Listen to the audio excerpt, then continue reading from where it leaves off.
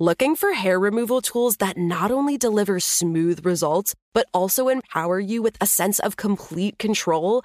Enter Conair Girl Bomb, your secret weapons for smooth, sleek results, made just for women. From the ultimate Girl Bomb grip and professional-grade blades, you don't have to compromise and settle for less.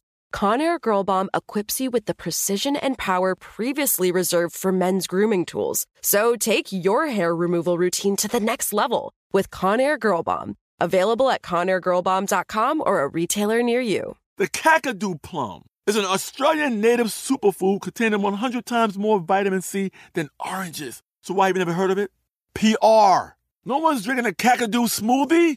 I'm JB Smoove, and that was a full episode of my new podcast, Straightforward, inspired by guaranteed straightforward pricing from AT&T Fiber. Get what you want without the complicated. AT&T Fiber, live like a gigillionaire. Available wherever you get your podcasts. Limited availability in select areas. Visit AT&T.com/hypergig for details.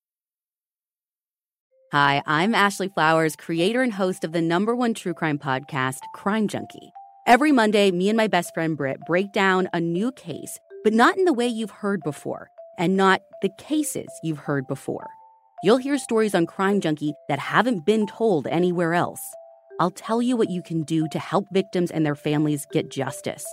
Join us for new episodes of Crime Junkie every Monday, already waiting for you by searching for Crime Junkie wherever you listen to podcasts.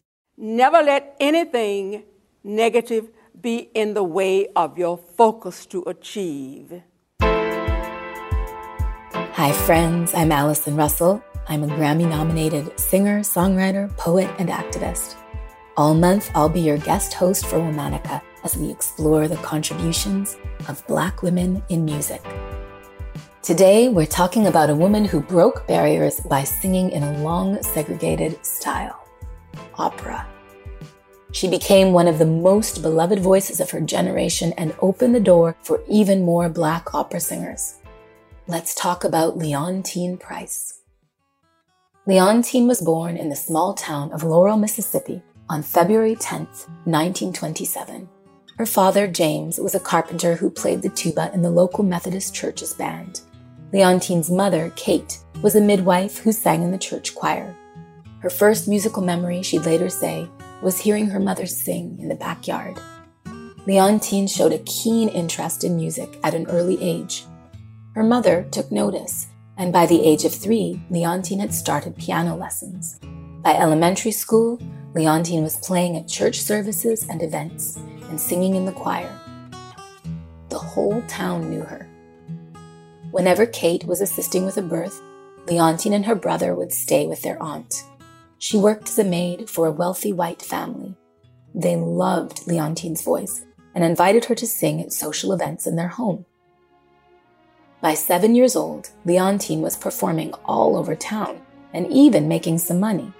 Though Leontyne's musical future already looked bright, she didn't truly decide to pursue it as a career until she was 9 years old.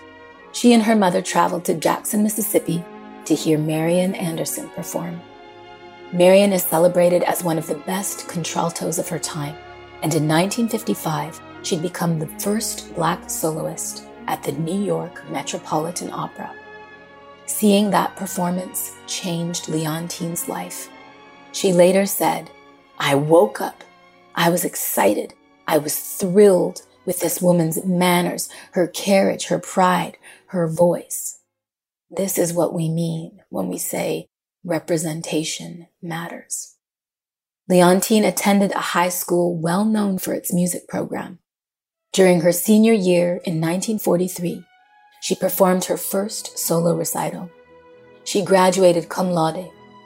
Wilberforce College in Ohio, the best musical school for Black students in the Midwest, granted her a full scholarship. Despite her clear singing talent, Leontyne initially set her sights on a music teaching degree. At the time, no Black person would aspire to be an opera singer, she recounted later. However, it seemed anyone who heard Leontyne's voice tried to encourage her otherwise, including her music teacher and the president of the college. Leontyne eventually changed her major and became lead soloist of the exclusive Wilberforce Singers. Her work paid off. Her senior year of college, Leontyne auditioned for New York's Juilliard School of Music and earned a full scholarship. Leontyne arrived at Juilliard in 1948. New York City was a lot different from small-town Mississippi. She had her first love affair, went to movies and Broadway shows when she could, and saw her first operas. She fell in love with the dramatic, emotional performances she saw on stage, and soon auditioned for Juilliard's opera workshop. Her velvety, effortless voice blew the director away. Performing at Juilliard connected Leontyne with the composer who cast her in her first professional opera, a revival of George Gershwin's folk opera, Porgy and Bess. Leontyne took the part of Bess.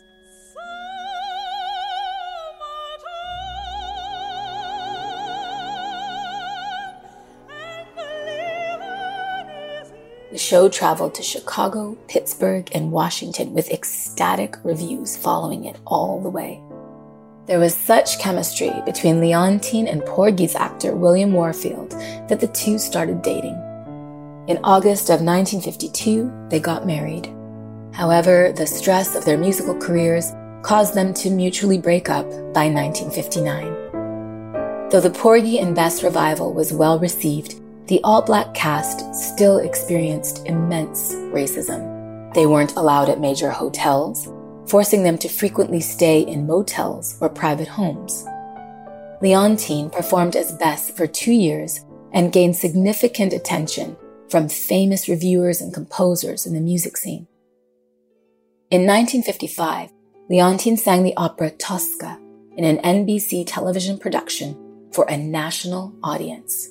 Viewers were so excited about Leontyne's voice that she performed in 3 other NBC productions. The lead of the San Francisco Opera saw these programs and invited Leontyne to join their company. She agreed and made her debut performance in September of 1957. It was the beginning of what would become a decade-long tenure. During that time, Leontyne took the role that would define her career, Aida, a tragic opera about an enslaved Ethiopian princess and an Egyptian general who fall in love. Leontyne was only the second Black woman to play Aida. Despite taking the role at extremely short notice, Leontyne earned a standing ovation for her performance. Leontyne's career just kept advancing from there. She played a wide variety of roles, from Cho-Cho-San in Madame Butterfly to Doña Elvira in Hernani. She went on to perform roles throughout Europe, gaining even more glowing praise. One reviewer called her the ideal Aida. La Scala, one of the world's most famous opera houses, agreed to put in Leontyne's contract that no role would be denied her based on her race. When she played Cho-Cho-San at the La Scala stage, an opera official said, "The public will just have to get used to it." However, every performance of Madame Butterfly that season played to a packed house. In 1961, Leontyne made her first appearance at the New York Metropolitan Opera, making her only the 5th Black artist to sing a leading role there. When the curtain closed, the audience leapt to their feet for a 42-minute standing ovation. She would perform 4 other lead roles with the Met that season. As the 1970s rolled around, Leontyne wanted to slow down her career and preserve her voice as much as possible.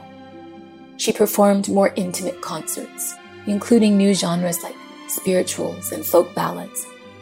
However, she could still sing opera with incredible skill.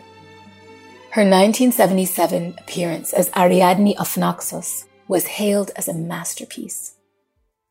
Leontyne said farewell to opera with her final stage performance as Aida at the Met in 1985. Later that year, she sang as Aida for the last time on television.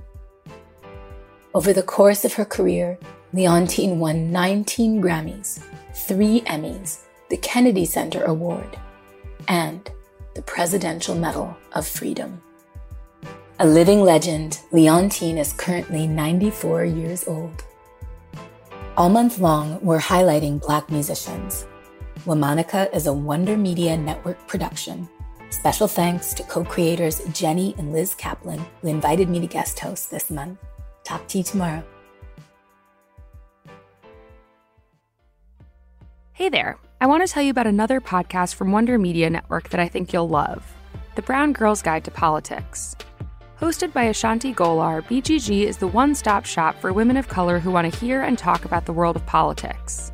In honor of Black History Month and Women's History Month, they're spotlighting Black, Brown, and Indigenous women of color who are blazing trails in politics. Tune in as Ashanti speaks with guests like LaFonza Butler, the president of Emily's List, and Michelle Wu, the first woman of color to serve as mayor of Boston. Listen to new episodes every Tuesday, wherever you get your podcasts. Looking for hair removal tools that not only deliver smooth results, but also empower you with a sense of complete control? Enter Conair Girl Bomb, your secret weapons for smooth, sleek results, made just for women. From the ultimate Girl Bomb grip and professional-grade blades, you don't have to compromise and settle for less. Conair Girl Bomb equips you with the precision and power previously reserved for men's grooming tools. So take your hair removal routine to the next level with Conair Girl Bomb. Available at ConairGirlBomb.com or a retailer near you. Hi, I'm Ashley Flowers, creator and host of the #1 true crime podcast, Crime Junkie. Every Monday, me and my best friend Britt break down a new case, but not in the way you've heard before, and not the cases you've heard before. You'll hear stories on Crime Junkie that haven't been told anywhere else. I'll tell you what you can do to help victims and their families get justice. Join us for new episodes of Crime Junkie every Monday, already waiting for you by searching for Crime Junkie wherever you listen to podcasts. It's like the police knew who he was before they got here. From iHeart Podcasts. The medical school dean at USC was leading a secret double life. Is he breathing right now? Yes, he's absolutely breathing. I'm a doctor, actually. A story about money, power, and corruption. When people fall in line, they fall in line. Looking back, I realized, everyone knew. I'm Paul Pringle, an investigative reporter for the LA Times. Listen to Fallen Angels, a story of California corruption on the iHeart Radio app, Apple Podcast, or wherever you get your podcasts.